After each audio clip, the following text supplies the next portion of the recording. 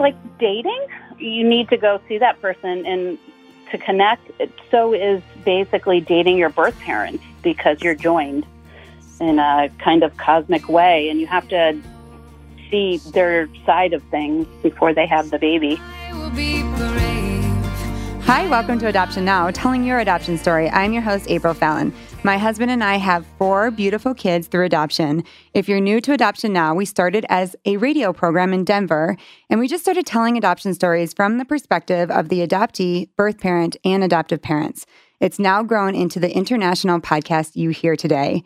If you go to adoptionnow.com, you can find a story for you. We have episodes on foster care, domestic infant adoption, embryo adoption, and international adoption. Our goal is to help families succeed in adoption. And we're talking about real issues that are happening right now in our adoption community. If you're about to start your adoption journey or you need help in your process, we want to connect you to the resources you need. We have professional services that can help you. Again, just go to adoptionnow.com. So today, I'm excited about our guest. She is a creative entrepreneur and adoptive mom. Nicole Ketchum is the founder and designer of Chandelier by NK, but it's now known as Hey Girl Decor. Nicole, welcome to the show. Thank you, April. Tell us about your business. So my business is Hey Girl Decor, and I make faux acrylic chandeliers for parties, homes, weddings, and events.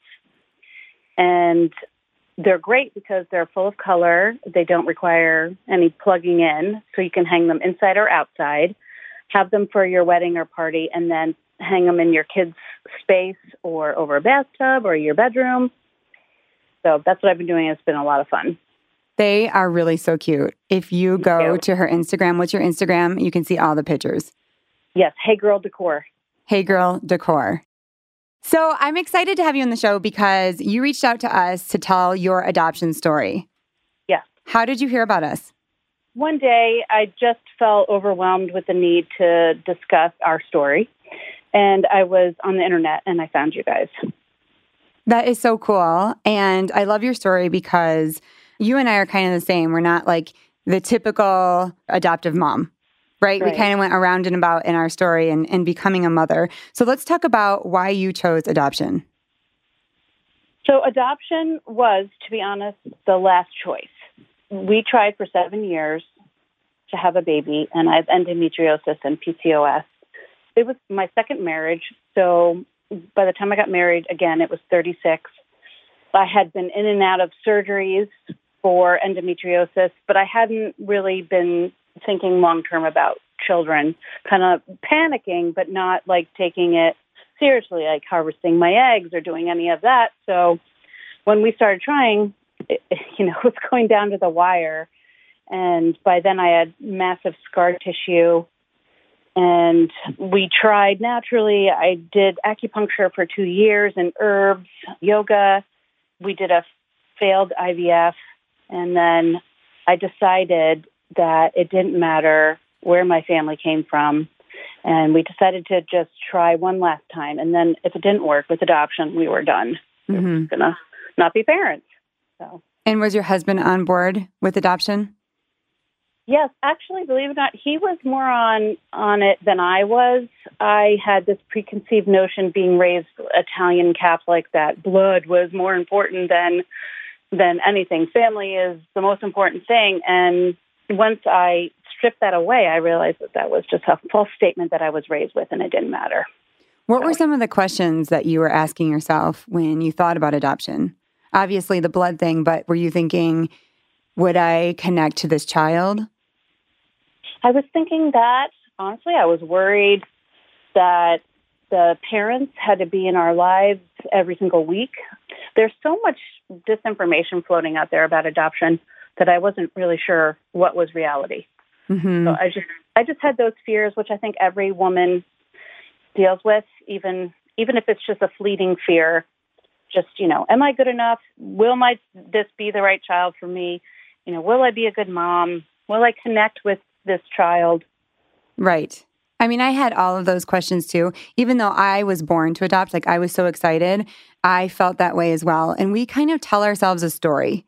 You don't really know what adoption is all about. You haven't talked to an agency. And I remember when we were in the beginning phases of our adoption, and I asked the social worker, what if the birth mother changes her mind 3 years down the road? And it happened once in a movie. Really? Have you seen Losing Isaiah? I said this to the social worker. And she's like, well, okay, so that's a movie. And I remember feeling like, oh, I felt kind of dumb. You're like, oh, yeah, it is a movie. Well, does that really happen? Because that's really all I know about adoption is what Hollywood is saying. Or maybe you have a friend who tells you a story. And it's not like that at all. Right. So I can tell that you were kind of on that, same page as like, what is my story going to be? And I don't know enough about adoption to pursue it, but it looks like you were going to go in that direction. How did you find your agency?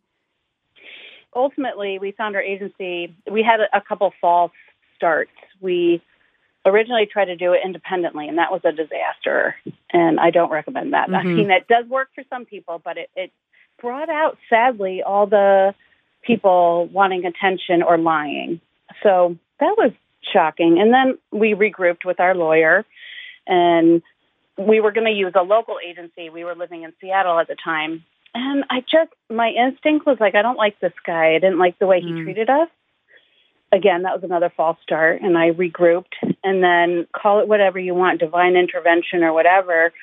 I found this very small agency in California that was only taking certain number of parents. And sadly, in adoption, it's really a numbers game sometimes, and you have to know that going in. So if you join an agency that has tons of parents, you might wait longer. And I had already lost a year and a half at that point, and I would say, desperate. And they were only allowing like 8 parents. And they were pretty like, this is what it costs. This is what's going to happen. And I was like, sign me up. And that was really it. And it took 4 months from signing to the end. Wow. Oh my goodness. Okay, wait. I want to stop your story really quick because you said 2 really, really important things that we just did shows on. Okay, we just did a show on fraud. A couple said, okay, we are going to do this ourselves, what you said. And then they got into a situation where until the very end, it was all fraud. And the second thing you said, and we just told this story, is that you partnered with or met a lawyer and something in your gut said, this is not right. And you walked away from it. Well, we told a story where in her gut, she felt like this is not right, and she continued to pursue it. And then it exploded when the baby was born, and he didn't show up, and they weren't going to get the baby, and foster care services was going to take the baby. So those 2 things we just talked about, Nicole, and you avoided both of those things. So way to go. And I want to tell other families, number 1, I really don't believe that you want to do this yourself. And like you said, it does work out for some people, but I've heard more horror stories than I have good. Out of saying, I'm just going to do my adoption myself and I'm going to find somebody on Facebook and we're just going to hire our own lawyers. I just don't believe in promoting that.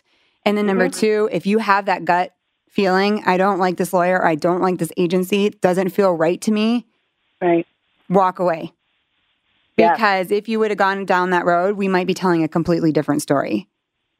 But you didn't. I don't know if it was like a culmination of 7 years of heartache and being older, and I've always listened to my gut, but I was like, no, this is my only chance, and nobody is going to mess it up for me.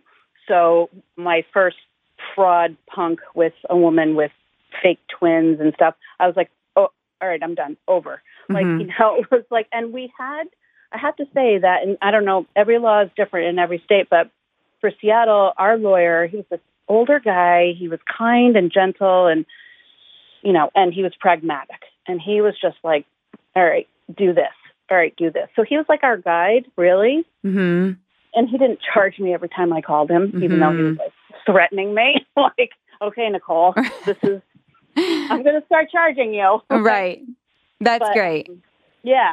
And that agency was just the agency. So they required a lawyer to cross states because it was, a California agency. So if I hadn't listened to myself, and I really do, I'm not religious, but I'm spiritual. And I really felt like, okay, that agency like popped out of nowhere. Like I've been searching for days and it was like, bing, right here. Did I love the agency? I didn't, but did it work out? Yes, it did. So yes. Yeah, I think a lot of families say that. Yeah. But not loving your agency is completely different than being taken advantage of, fraud, and being lied to by your lawyer. I mean, completely different things, right? And you can get a baby in an agency that maybe you don't love 100%. But in this other case, you're probably not going to get the baby because you're either being lied to or the lawyer doesn't really know what they're doing. So, and I think that looking for your perfect agency is probably not out there, but maybe it is. I've heard a lot of people say that. For us, we didn't have a perfect agency, but we had a good agency and we got children. Right. You know, and so tell us what the next step was. So you get matched them, you finish your home study, but everything was done in 4 months? Walk us through that. Okay. Well, so that whole year before was fraud and stops and starts. So then we had to get our home study again because it had expired.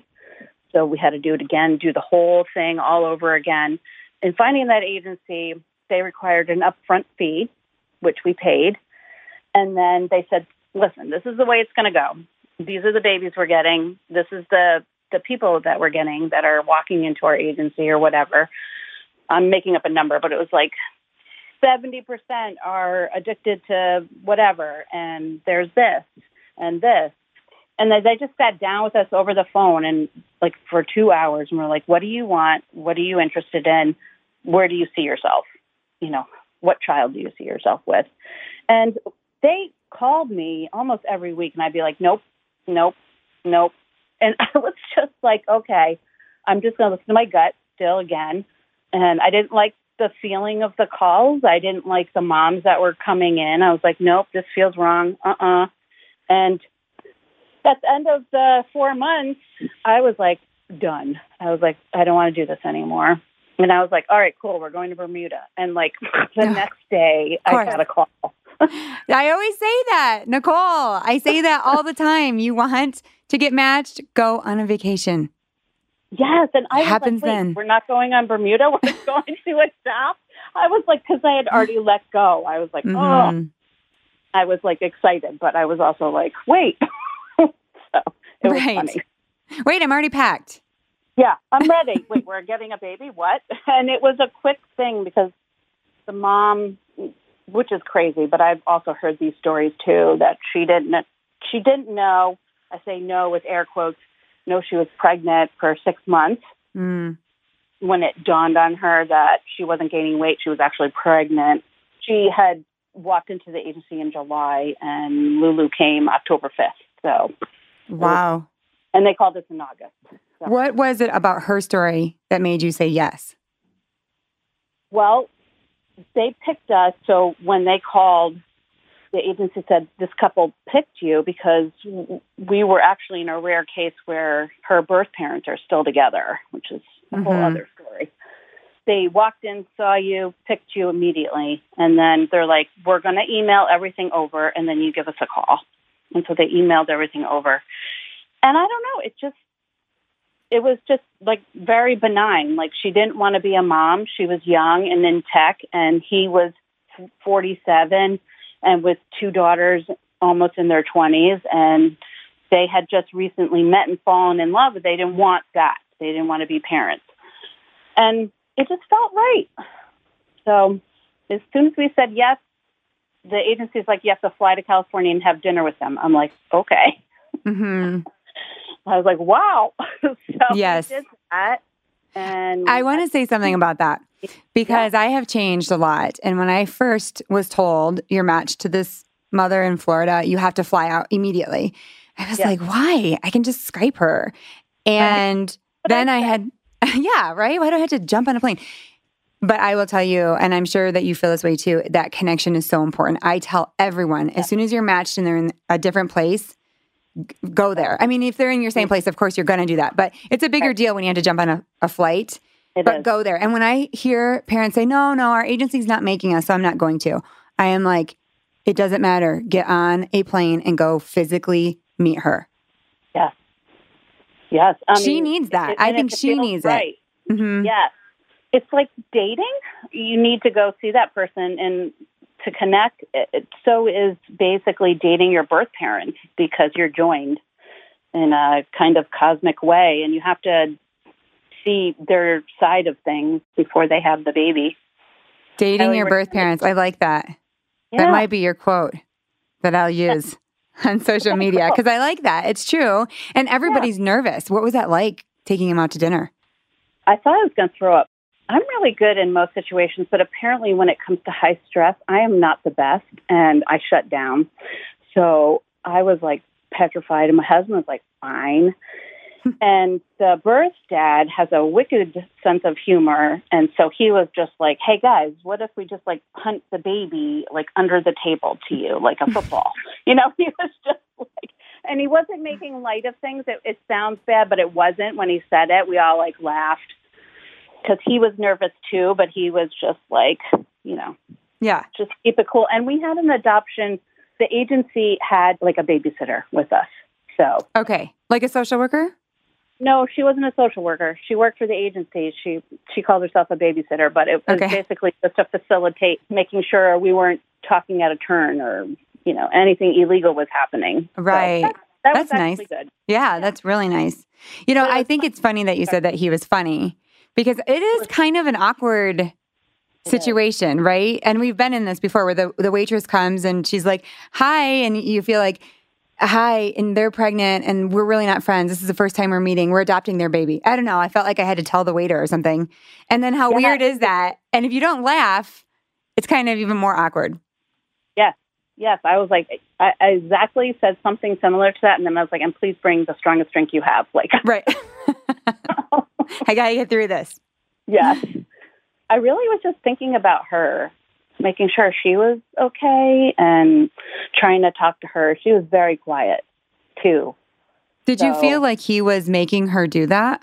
Like he was 47, he had 2 girls?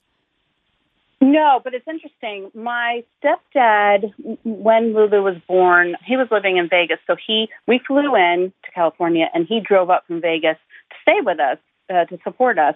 He felt like that was his take on things. But I have subsequently, we've all been talking every year and sending emails back, and I don't ever get that sense.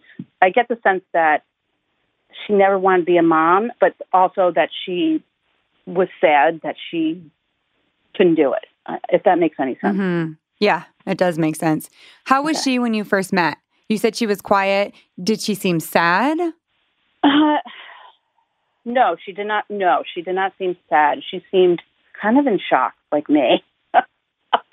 It's weird, and I bet a lot of parents say this, and maybe not, but I felt like she was like my husband, and I was like the birth dad, like in personalities. And as a woman, I just wanted to make sure I wasn't stepping on her toes or being like, I'm taking your baby. Like, I was so cognizant of how I felt just trying to have a baby. So I was like, oh, the reality is adoption is uncomfortable and wonderful at the same time. And it was very uncomfortable. But at the end, we'd all loosened up and we were laughing, and we actually wanted to ditch the babysitter, and she wouldn't leave.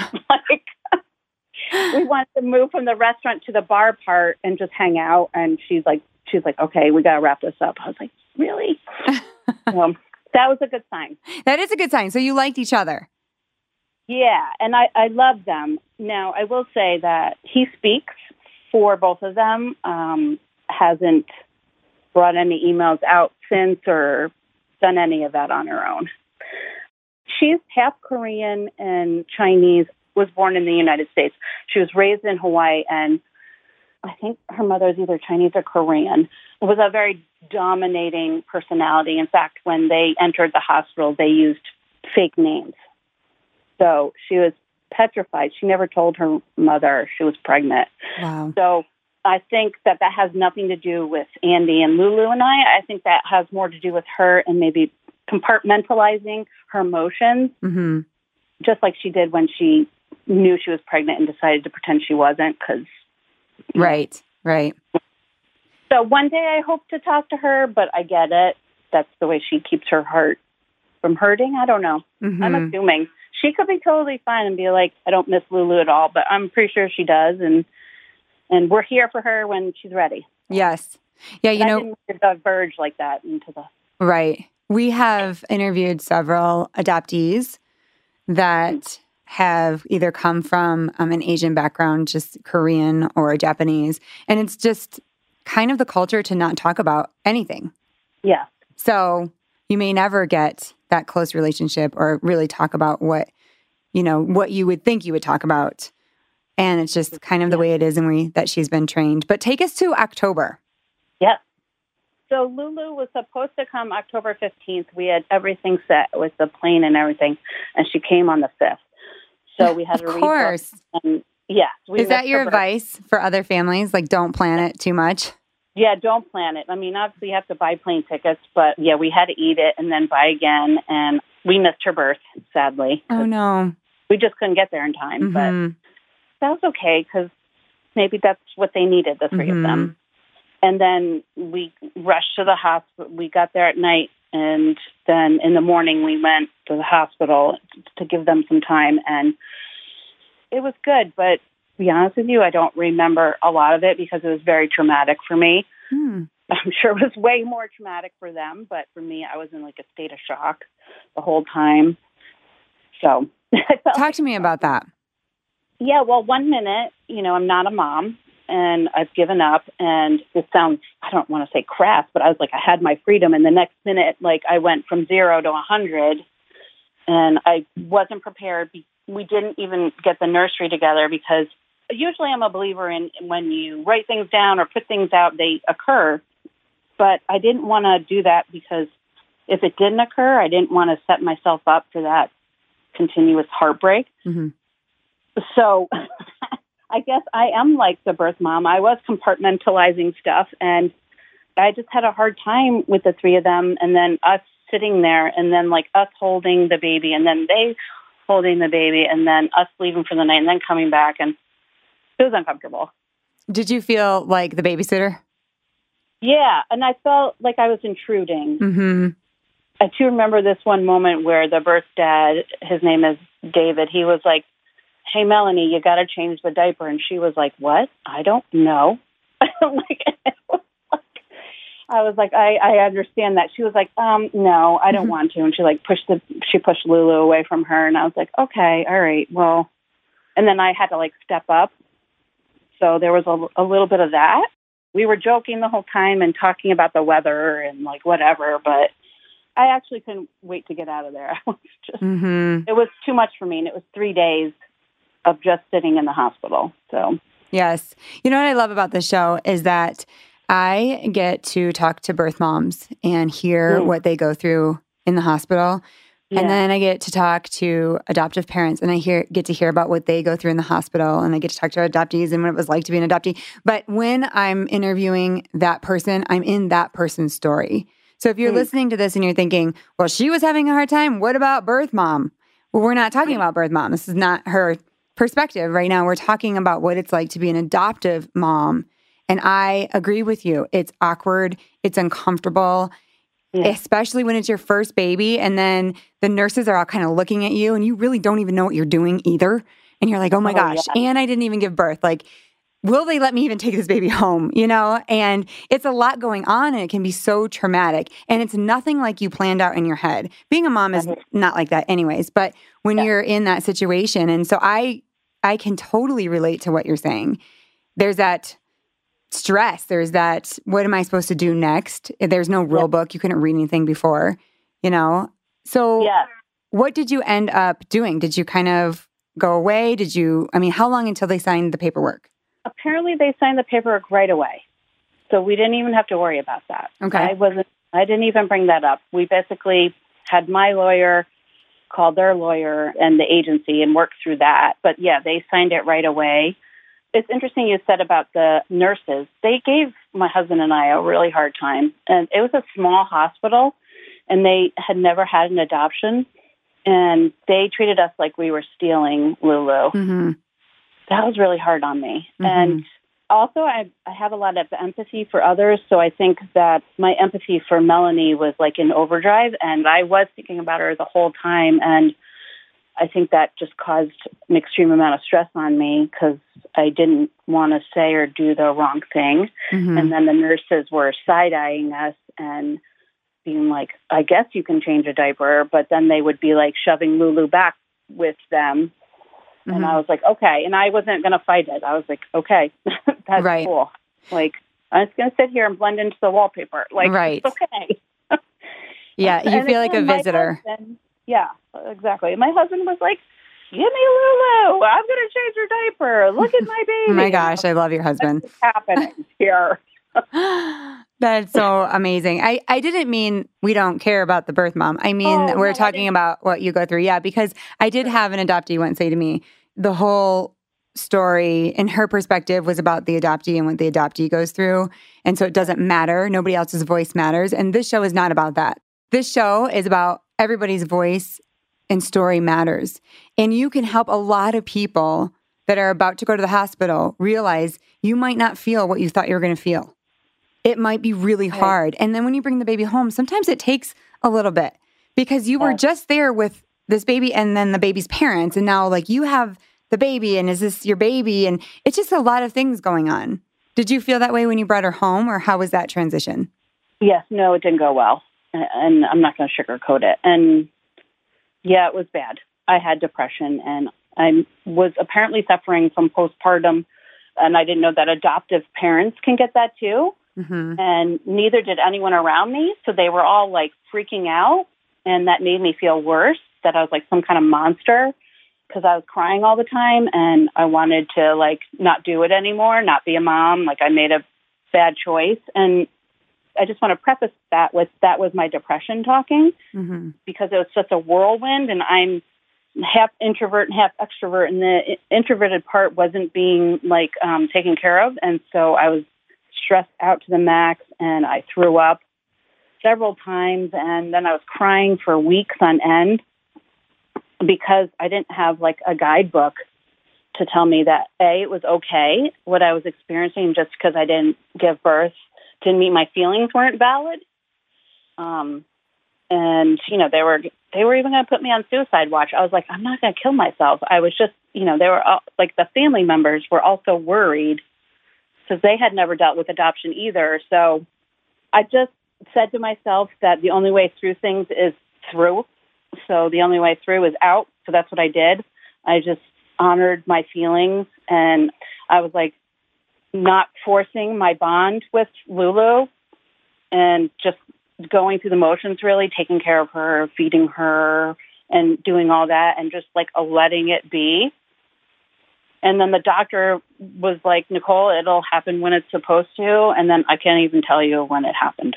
Like it just bonded. I just bonded. So, but they don't tell you that in adoption. Like I thought it was going to be like an emotional, cheery experience in the hospital. And then, you know, I was going to run around singing, you know, that I'm a new mom. And that wasn't what happened. And I was shocked. You're going to help a lot of people.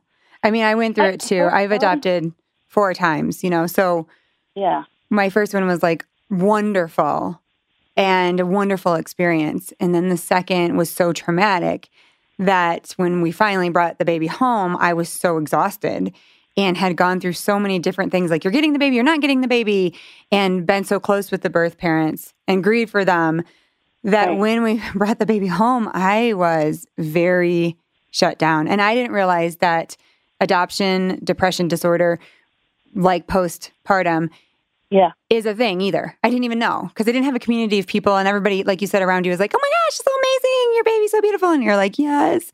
But, you know, you're not sleeping and you've gone through all this stuff and you're processing a lot of other people's grief. Right. And it's just a really, really hard thing when it's not how you thought it was going to be. That's really good. Yes.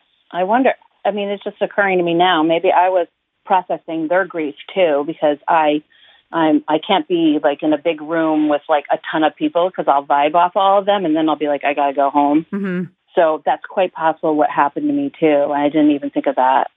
Yeah. Yeah. It's a lot. Yeah. And it's unfortunate because I wish I can barely remember that time now. And I really wish that hadn't been the case, but that's what it was.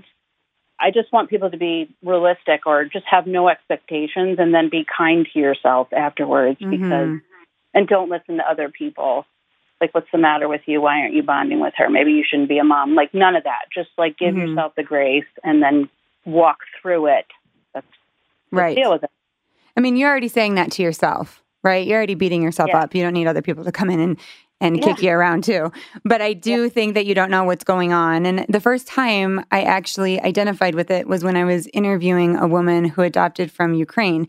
And she talked about how she went to the doctor and he said, oh my gosh, you've been through this traumatic experience. You brought home this child.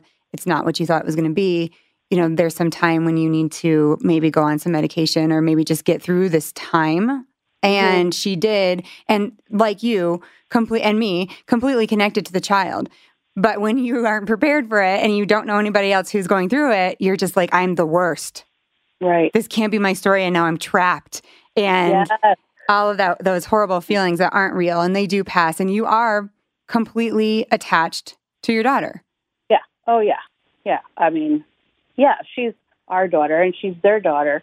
And together that's our daughter. And sometimes I'm like, I can't believe she came from two other people when she is like so perfect for us. Mm-hmm.